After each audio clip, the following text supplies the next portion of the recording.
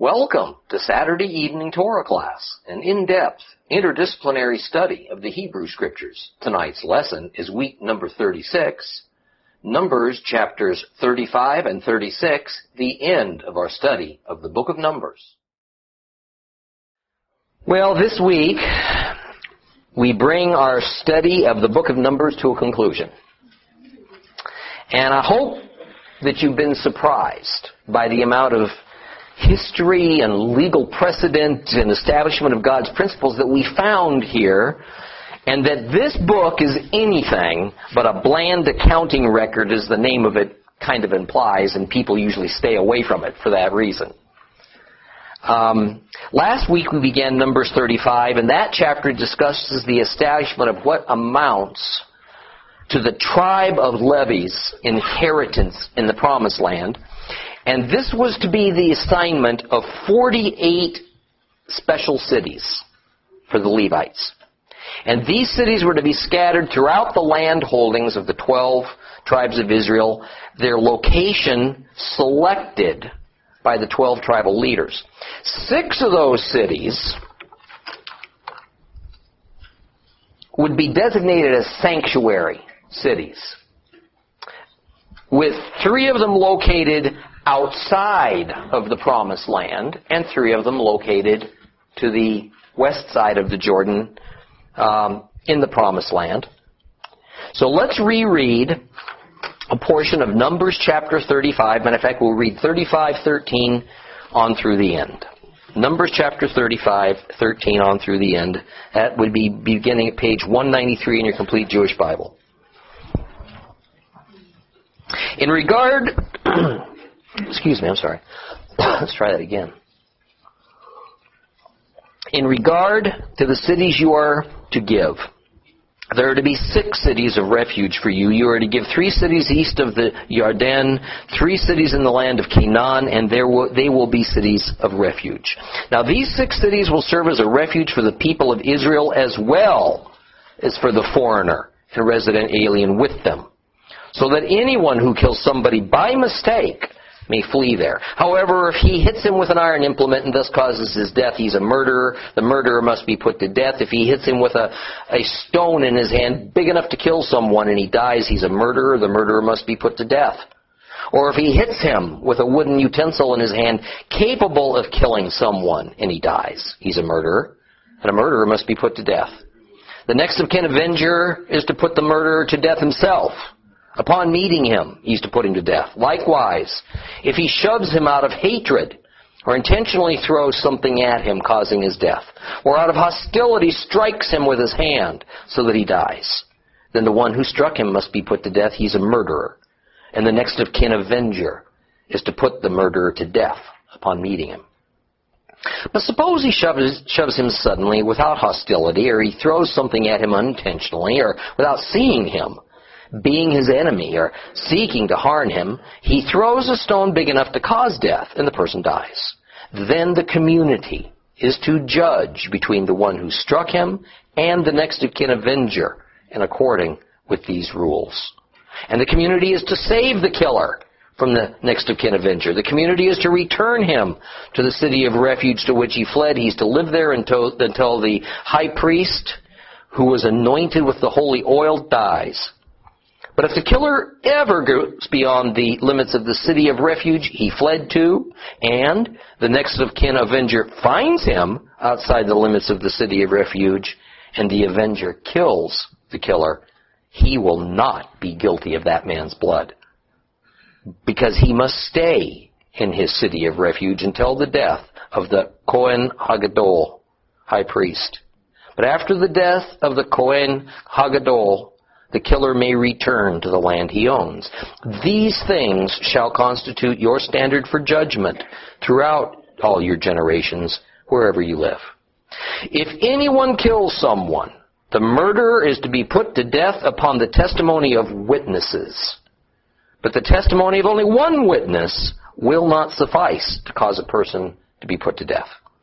Also, you are not to accept a ransom in lieu of the life of a murderer condemned to death. Rather, he must be put to death.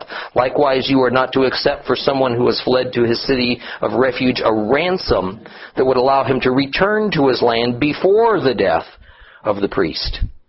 In this way, you will not defile the land in which you're living. For blood defiles the land. And in this land, no atonement can be made for the blood shed, except the blood of him who shed it. No, you are not to defile the land in which you live and in which I live. For I, Adonai, live among the people of Israel. There's a concept here that needs some discussing, and that concept is sanctuary. Now, another word that could be substituted for sanctuary is asylum. Now, where did this notion of asylum come from? This idea that there is a place where a person who's afraid of the government, whether that government be the form of a tribal leader, a judge, a king, whatever, can go and be protected from arrest and punishment. The punishment that the asylum seeker is usually running from is, of course, the death penalty. Now, first, as you probably guessed by now, the concept of asylum or sanctuary was not invented by the Hebrews. It was a long-established part of many Middle Eastern cultures' justice systems. Yet the basic premise in its purest sense is a godly one. Second, as a result of it being the norm for virtually all Middle Eastern societies of that era, it existed among the Hebrews in one form or another. Various cultures enacted it in different ways. Usually it involved fleeing to the priests or standing inside the temple that was dedicated to whatever god that was currently important or supreme to that nation. Okay. Now, we find the earliest record of what the Hebrews accepted as the place of sanctuary back in the book of Exodus. And where the sanctuary, the place of sanctuary, is located is a little bit of a surprise. Listen to Exodus 21:12. He who strikes a man so that he dies shall surely be put to death. But if he did not lie in wait for him, but God let him fall into his hand, then I will appoint you a place to which he may flee. If, however, a man acts presumptuously towards his neighbor so as to kill him craftily, you are to take him even from my altar, that he may die. In other words, like was so typical of all the ancient cultures, it was before the altar of burnt offering for their god that was the original place of sanctuary. So before the Lord gave the full law to Moses, it was the practice for an Israelite man to run to the altar, and as we find out in the later books of the Bible, to actually grab hold of the horns of the altar as a sign that he was seeking sanctuary. Okay? And as long as he stayed glued to that altar, he couldn't be touched. Now here in Numbers 35, Yehovah ordains the way he wants the principle of sanctuary to be carried out, which means both that God accepts this principle and that in order for it to be valid, his people must follow his procedures of asylum. Now, since there were no sanctuary cities until they entered the Promised Land, what was used before then? Well, it's unimaginable that a regular Israelite was allowed to touch the brazen altar inside the tabernacle compound, and he certainly couldn't have gone inside the sacred tent to hide. Okay. Likely the camp of the Levites itself served that purpose. All right. However, since the Torah doesn't tell us that, that's just my speculation. Okay. Something, though, served as the place of sanctuary, because it was not possible within the cultural norms of those days to not have a place of asylum. Yet as the centuries go by, we find that the Israelites never fully instituted that system that God gave to them. Okay. There were sanctuary cities, but in some eras, they were either not in use or they invented other means of sanctuary in addition to the asylum cities.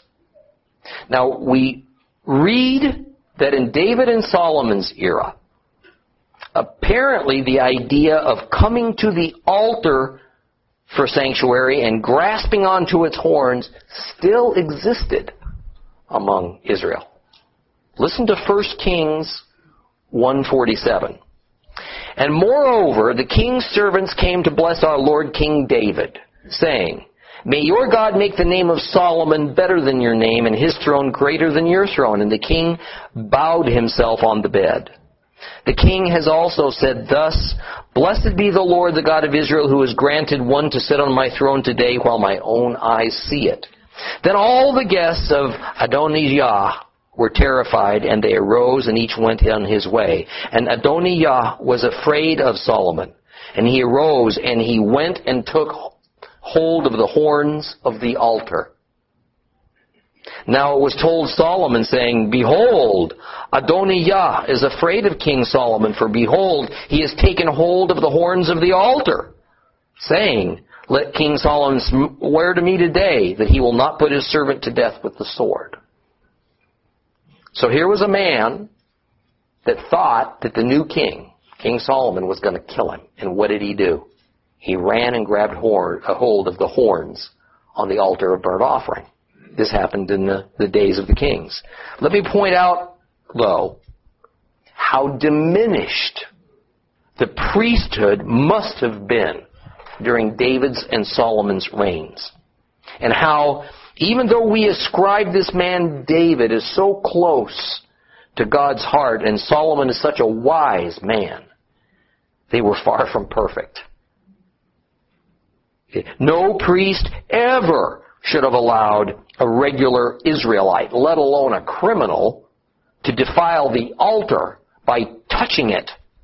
But apparently, this episode in the book of Kings means that the practice was known and it was accepted by both David and the priesthood for at least some period of time. The question becomes then, what is it about the altar that caused heathens to use it as a sanctuary, and then at times in Israel's history for Hebrews to do the same thing? It's because some principles we learned a long time back. Whatever touches a holy object becomes holy itself. This is a guiding biblical principle. We saw it with the fire pans that Korah and the 250 men brought before the Lord, but because these men and their fire pans were unauthorized, they were all destroyed.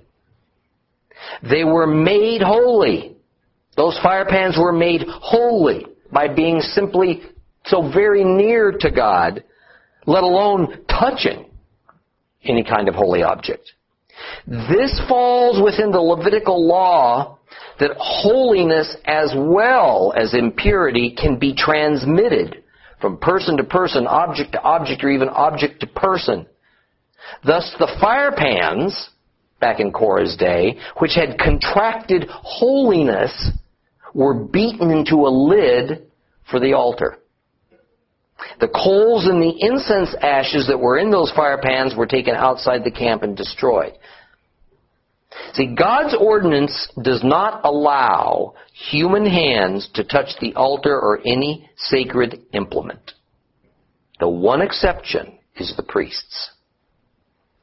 For certain well-described purposes, such as transporting objects, can at times be necessarily touched. But even then, because a human has touched them, a measure of defilement is passed along to it. And this is one of the primary reasons for that special holy day, Yom Kippur, the Day of Atonement. All right, that the high priest can sprinkle the blood of atonement on all the physical things of the tabernacle, and therefore it cleanses them of their defilement that's built up. Okay. Otherwise, the building up to defilement from the nearness to humans would eventually make the sanctuary and its ritual objects so impure that God couldn't dwell there anymore. So the use of sanctuary cities for the Israelites could only occur once they were inside the promised land and settled. But like so many of God's ordinances, they managed to ignore and modify God's laws in regard to asylum. And so exactly how asylum wound up being accomplished changed to and fro over the centuries. Now, besides the basic importance of our understanding how the principle of sanctuary operated in Israel, I expounded on this matter because it's important to understand that just because we read of certain things happening in the Bible as historical fact, it doesn't mean that what happened or what was stated by some biblical character or another was automatically right or righteous before the Lord. I gave you the example of David and Solomon allowing the practice of ordinary Israelites grabbing the horns of the sacred altar, which would defile it. We covered a couple of weeks ago the matter of vows and Jephthah, who made a rash vow to the Lord that wound up sacrificing his own daughter. Nothing what Jephthah did was righteous before God. It was wrong. Okay. So we have to be very careful when reading the Bible to distinguish between the absolute perfection of the divine laws and ordinances and principles laid out by God versus the imperfect way often very great men and women of the Bible thought of these laws or how they carried them out. Okay. We tend to get into a mindset that because a special person, a hero in the Bible, like Abraham or David or a Paul, right, did something in a certain way that it was automatically godly. Not so. Okay. It's our duty, it's our job as followers of the God of Israel to study Torah and all the Scriptures to thoroughly understand His character, His principles, in order that we don't completely misconstrue what we read in the Bible. Okay. Old Testament or New. Now, beginning in Numbers 35:16, we receive the laws concerning manslaying, killing, and whether the slaying of a human is to be considered murder, manslaughter, or some other category. And as we discovered back in Leviticus, intent is the key to making that determination, just as intent is the key to determining the seriousness of all sin. And in order that it can be made clear just what the Lord considers homicide versus accidental killing versus even justifiable taking of human life, we get a series of examples of each of these things. Okay? And the first example revolves around the implement that was used to cause the death. And the principle is that if an implement was designed for the purpose of inflicting harm, a spear, a bow and arrow, a mace, right, then it's a weapon. And if it was used in the killing, that act should generally be seen as murder. Okay? If an implement that was not designed as a weapon, but if used improperly, it most certainly could be a weapon, like maybe an axe handle, okay, then it's still murder. And the Lord unequivocally and without apology says that a person who commits murder is to be executed. Further, this person cannot buy his way out of the sentence, nor is he permitted the grace of being housed and protected in a city of refuge. Now, the reason for this attitude about killing the murderer is one that has come under fire around the world. Okay. Everywhere the cry is that while it's certainly wrong to murder, it's also murder to put the murderer to death. Or another refrain is, What good is it to take another human life since it won't bring back the dead? Or that this is not rehabilitation, it's retribution. Certainly it will not bring back the life of one who was slain, nor does it offer rehabilitation to the criminal. But in the Bible, that's not the issue that's being addressed at all. Okay? Sadly, it is a huge portion of the church that has led this charge to rebel against God's instruction on murder. The reality is that God says plainly that a murderer is to forfeit his own life. Why? Because life, number one, is invaluable. And the only atonement for the illegal and unjust taking of life is the execution of the perpetrator. The act of executing a criminal guilty of murder is a just and necessary killing because the blood of the innocent defiles the land. And the only way to cleanse the land from its defilement is the atonement provided by the blood of the murderer. We just read that here. This is a Torah principle. It is a spiritual principle, plainly stated in the Bible. But it has been lately rendered as more of an ancient superstition or barbaric or something that Jesus overturned. Now further, the biblical view is the taking of the life of a criminal is, from a higher level, actually preservation of life.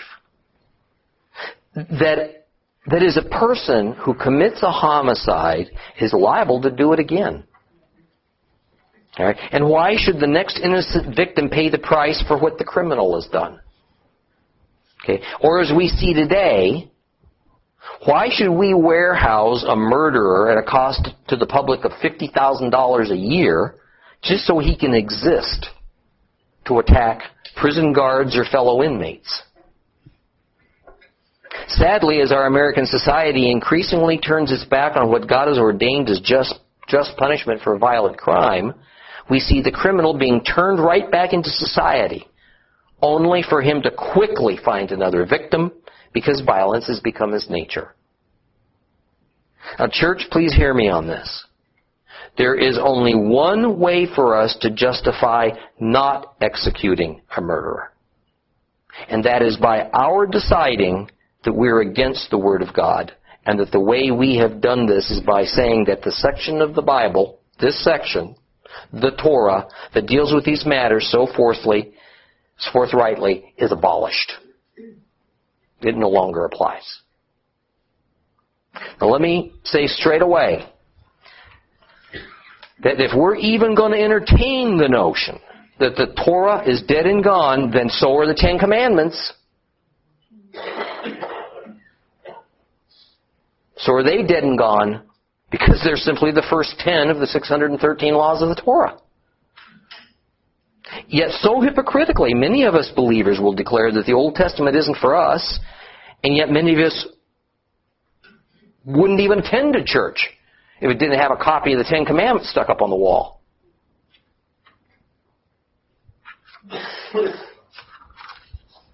You know, if a church really believed what they say they believe about the law, how many sermons would have to be discarded because they mentioned the infallibility of the Ten Commandments, which is but the law in Exodus?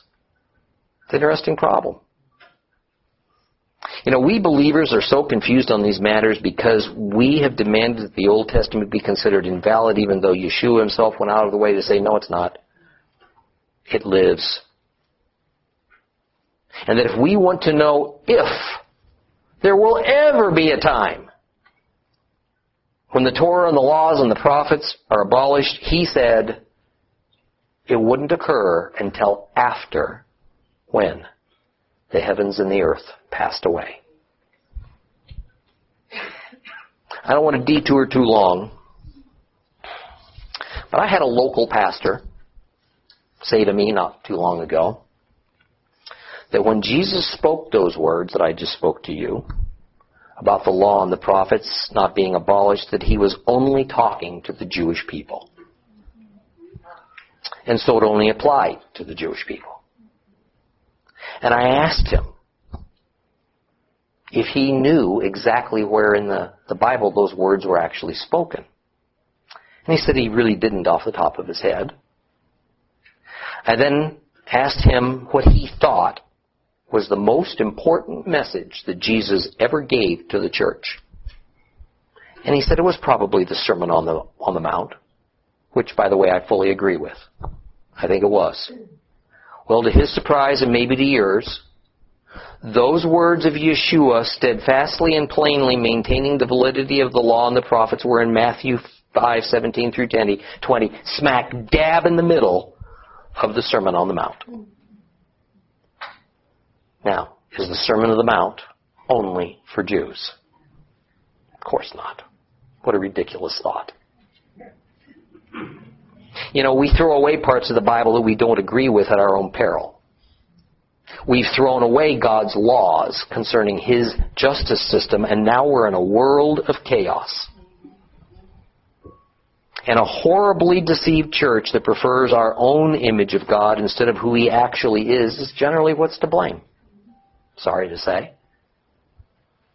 And this is why Torah class and so many other congregations around the world have been formed in hopes of restoring the sanctity and authority of the entire Bible as our guide and written source of God's general will. Well, in verse 19, the Lord says that the person who's to be the executioner of the murderer is called the blood avenger. The Hebrew term is Ge'al or Go'el, or better, the Dam Ga'el. Okay, Dam means blood. And although the word Ge'al or Go'el is usually translated as avenger, it really doesn't have a direct translation. We assign it a lot of different words, but better, little better, just in a general usage, would be the word redeemer. So it's the blood redeemer or blood avenger who's assigned to kill the murderer. See, inherent in the Hebrew term ge'al is that this person's a relative, a member of the victim's immediate family or clan. And it is the Dam Ga'al who is to take action on the offender. Now let's understand, this is not a tradition. This is God's law.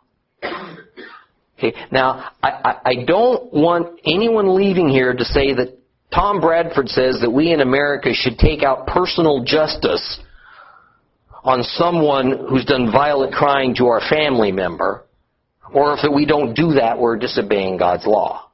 Okay, rather, the principle behind this law is that true justice in the case of murder is life for life. Specifically when that life taken was done on purpose and unjustly. You know, once Israel began to have kings, we'll find that those kings invariably all sought to stop the practice of the Dam Ga'al, the blood avenger, going after the criminal that harmed his family member. Okay? And this was because in a structured and settled society with a well-organized human government, it would be chaos if every man determined another's guilt or innocence for himself and then sought to be the one who carried out the sentence. But understand this as well. The principle of it remains. Just because of man's sinful nature and our imperfect justice system, that doesn't mean that the godly concept of the blood avenger is dead and gone. Okay? In fact, it is but one of the primary duties of the kinsman redeemer to be a blood avenger. Did you catch that? It's one of the primary duties of a kinsman redeemer to be a blood avenger when called for. Okay? Just as we believers tend to discard those unwelcome characteristics of God, such as His severity and His wrath, in favor of His mercy and love. We also tend to picture the kinsman redeemer as a very wonderful, kindly fellow whose job is as a rich uncle who runs around rescuing his poor relatives from the bank who's coming to foreclose on their land. Certainly one function of the kinsman redeemer is to assure that land that was originally in his clan never leaves it. Or if a family member of his was made a slave, let's say to pay off a personal debt, that person would be purchased back out of that slavery by the kinsman redeemer. But another equally important role was as the blood avenger. Is not Yeshua HaMashiach called our kinsman redeemer? Yep. Then understand, He wears the mantle of both aspects of that title, not just the one we prefer. When He came the first time, it was from the aspect of the kinsman redeemer that selflessly buys back a person's life from slavery. And He bought our lives back with the only way God sees as a permanent solution, with His own life and His own blood. When Jesus comes again in the near future, He'll still be as a kinsman redeemer, but this time He'll come in the role of the Dam Ge'al, the blood avenger. He has already purchased the souls of God's people, and He did that some 2,000 years ago. Next, He will take out God's wrath on those who persecute His people and refuse to submit to Him. And we see this most starkly as He becomes the fierce warrior leading the charge at the Battle of Armageddon. The formerly mild and meek Messiah, taking lives at the rate of thousands every time He swings that sword. Filling the Jezreel Valley, we're told, 3 feet deep with the blood of those against whom He is exacting the Lord's justice as the blood avenger. But what kind of justice would it be if a victim's life was taken accidentally, even if a low degree of negligence was involved, and the perpetrator was hunted down and killed for it? Therefore, verse 22 gives circumstances as examples of accidental killing, such as someone getting angry and shoving somebody, but without intent to kill them. Or perhaps a person threw something at a victim, but not with the intent of severely injuring that person, certainly not intending to kill them. Then, if that happened, provided a council decided that there was no malicious intent, the perpetrator was to be given safe harbor from that blood avenger. This type of killing is what us moderns might term negligent homicide, or more likely, manslaughter. If unintended killing is the judgment of the council, then the perpetrator is to be ushered into one of the 6 Levitical cities of sanctuary where the blood avenger may not go after him. He's going to be safe there. However, this does not relieve the perpetrator of his responsibility for the death of that victim, and even more, very interesting, it does not relieve the duty of the Dam Ge'al to kill that person. Okay? It's just that there is a place that's off limits to the blood avenger. So as verse 26 states, if that perpetrator of manslaughter stays safely inside that sanctuary city, he's protected. But if he ventures outside the city limits of the asylum city, he becomes fair game. And if the blood avenger kills him outside the city limits of the sanctuary city, then it's only justice. Then there is this interesting remark in verse 28 that adds a very important caveat to this whole procedure.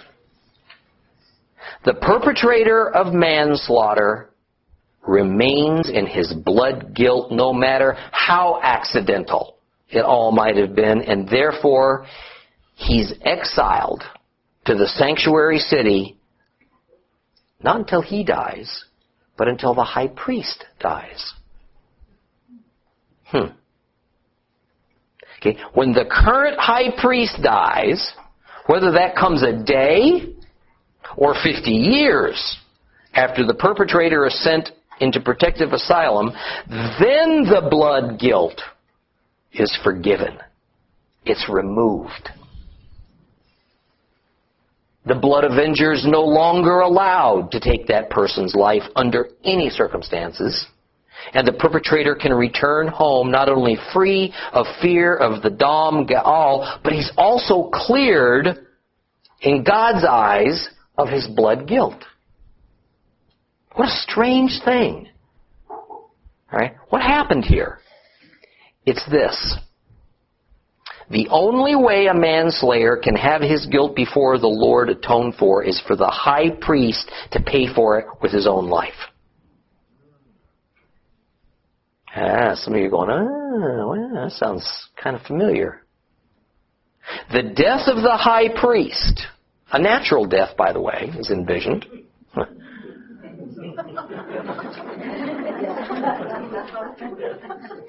Becomes the God-accepted atonement for the perpetrator of manslaughter.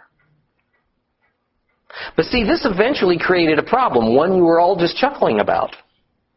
Because it didn't take very long for a manslayer to see that the rather large advantage for the high priest to die as soon as possible. Mothers of high priests began bringing food and gifts to the perpetrators in exile so that they would be content enough in their asylum not to become so impatient that they might actually start to pray for the high priest to die. All right, so that they could return to their families and resume their normal lives. We actually have record of this concern, by the way, in the Mishnah. Verse 30 says that a person can only be declared a murderer provided there are sufficient witnesses to the act. Hearsay or only one available witness is not sufficient because the matter is just too serious. Now, the crux of the matter is stated in verse 33, though I touched on it earlier. There is a spiritual reason for all this complexity concerning the loss of life. Blood spilled on the land of God pollutes and defiles that land.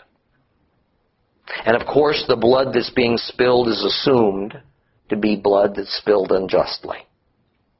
Further, every death pollutes and defiles, and so the impurity of spilled blood and of death piles up on the land, thus causing the ritual impurity of the land to become more and more. And the inherent understanding is that the Lord in all of His holiness cannot dwell on land that is thoroughly drenched in impurity. And the Lord desires with all of His being to dwell with His people so much that He gave His only begotten Son as the high priest. That for those who will trust in that reality, they will dwell with the Lord for all eternity. That is the whole point of His plan for mankind. Let's move on to Numbers chapter 36 and finish this up tonight.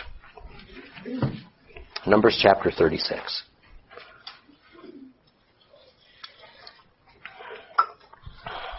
The leaders of the clans of the family of the descendants of Gilead, the son of Machir, the son of Manasseh, of the families of the descendants of Joseph, approached and addressed Moses and the leaders, the heads of the clans of the people of Israel, and they said, Adonai ordered my Lord to give by lot the land to be inherited by the people of Israel. My Lord was ordered by Adonai to give the inheritance of our kinsman Zelophehad to his daughters.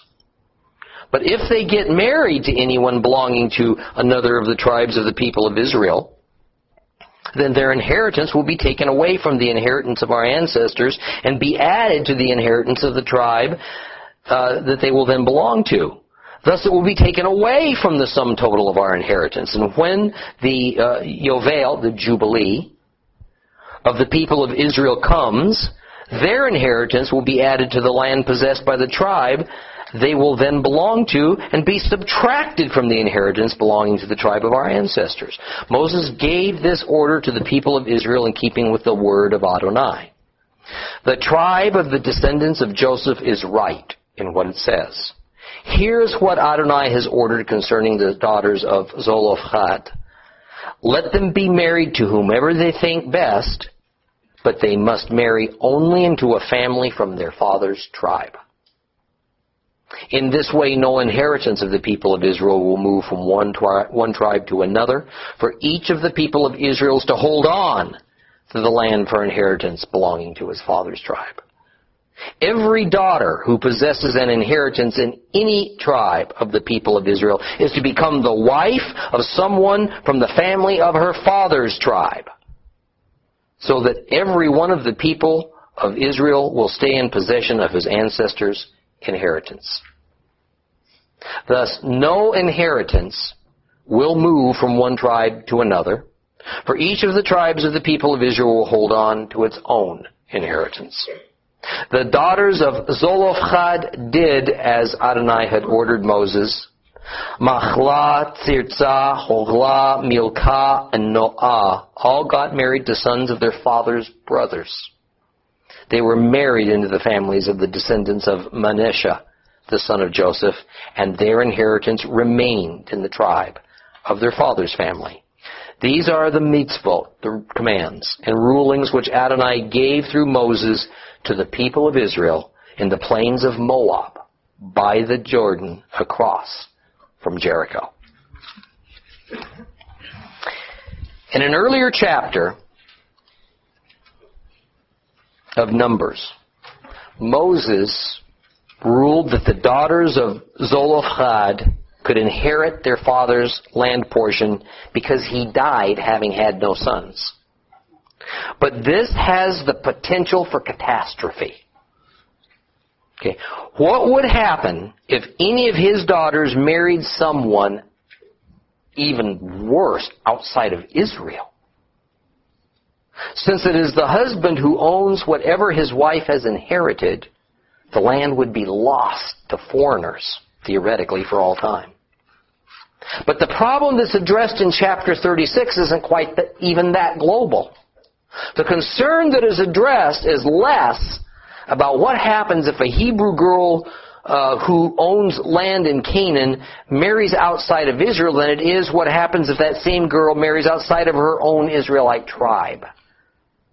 That is, the girl, let's say, from the tribe of Simeon, for instance, marries outside of her tribe and marries a man from the tribe of Gad. Then there would be a situation whereby the territorial allotment that God has assigned could be bled off into another Israelite tribe, thus upsetting both the fairness and balance as well as God's will in the territorial assignments. So here in verse 6 is the judgment of God through Moses on such a situation. A female with land rights can marry anybody she chooses as long as it's her own clan. Notice that the term used here, by the way, is actually clan, not tribe. Okay? They not only had to marry within their own tribe, but within their own extended family. And if they did otherwise, they were stripped of their land inheritance. And thus at the end of this chapter, it makes clear that the daughters of Zelophehad actually married their first cousins, is what they did. Okay, the wording's a little odd. And they obeyed the Lord's ruling. Now it is clear that, as one might expect, the unit of family that the people of Israel most cared about wasn't their entire tribe, but their immediate clan. And in order that one dominant clan within a tribe not carry too much power, which in ancient times was expressed by means of land and livestock, God orders that daughters with inheritance rights must marry within their own extended families. Now, this is not the last of the instructions that we're going to see regarding the use and transfer of land within Canaan. Deuteronomy is going to show us several more instructions established by means of precedent on this subject. You know, we're so urbanized today that we tend to forget the importance of land. But to God, land's important. And the promised land is a major ingredient to His overall plan. Okay? And the land that the Bible calls Canaan is specifically set aside for Israel. Always has been, always will be. The Lord will go to great lengths in the Torah to ensure that the land is never to leave the possession of His people, but it happened anyway. Okay. The cause was multifold, but primarily it was Israel's apostasy against the Lord. From the moment the land was handed over to Israel, they would play fast and loose with God's ordinances regarding the land, and the consequences are still playing out every evening on our TV sets. And it's amazing, is it not, that all recent government administrations of both America and Israel are so blind to God's laws concerning the land that their solution to the problem of violence against Israel is to continue to give it away to the descendants of the people that God ordered that it be taken from. As we continue our study of the Torah in the book of Deuteronomy, the folly of this decision should become even clearer. Next week, we're going to begin the final chapter of the Torah, Deuteronomy. Okay? That'll do it for tonight.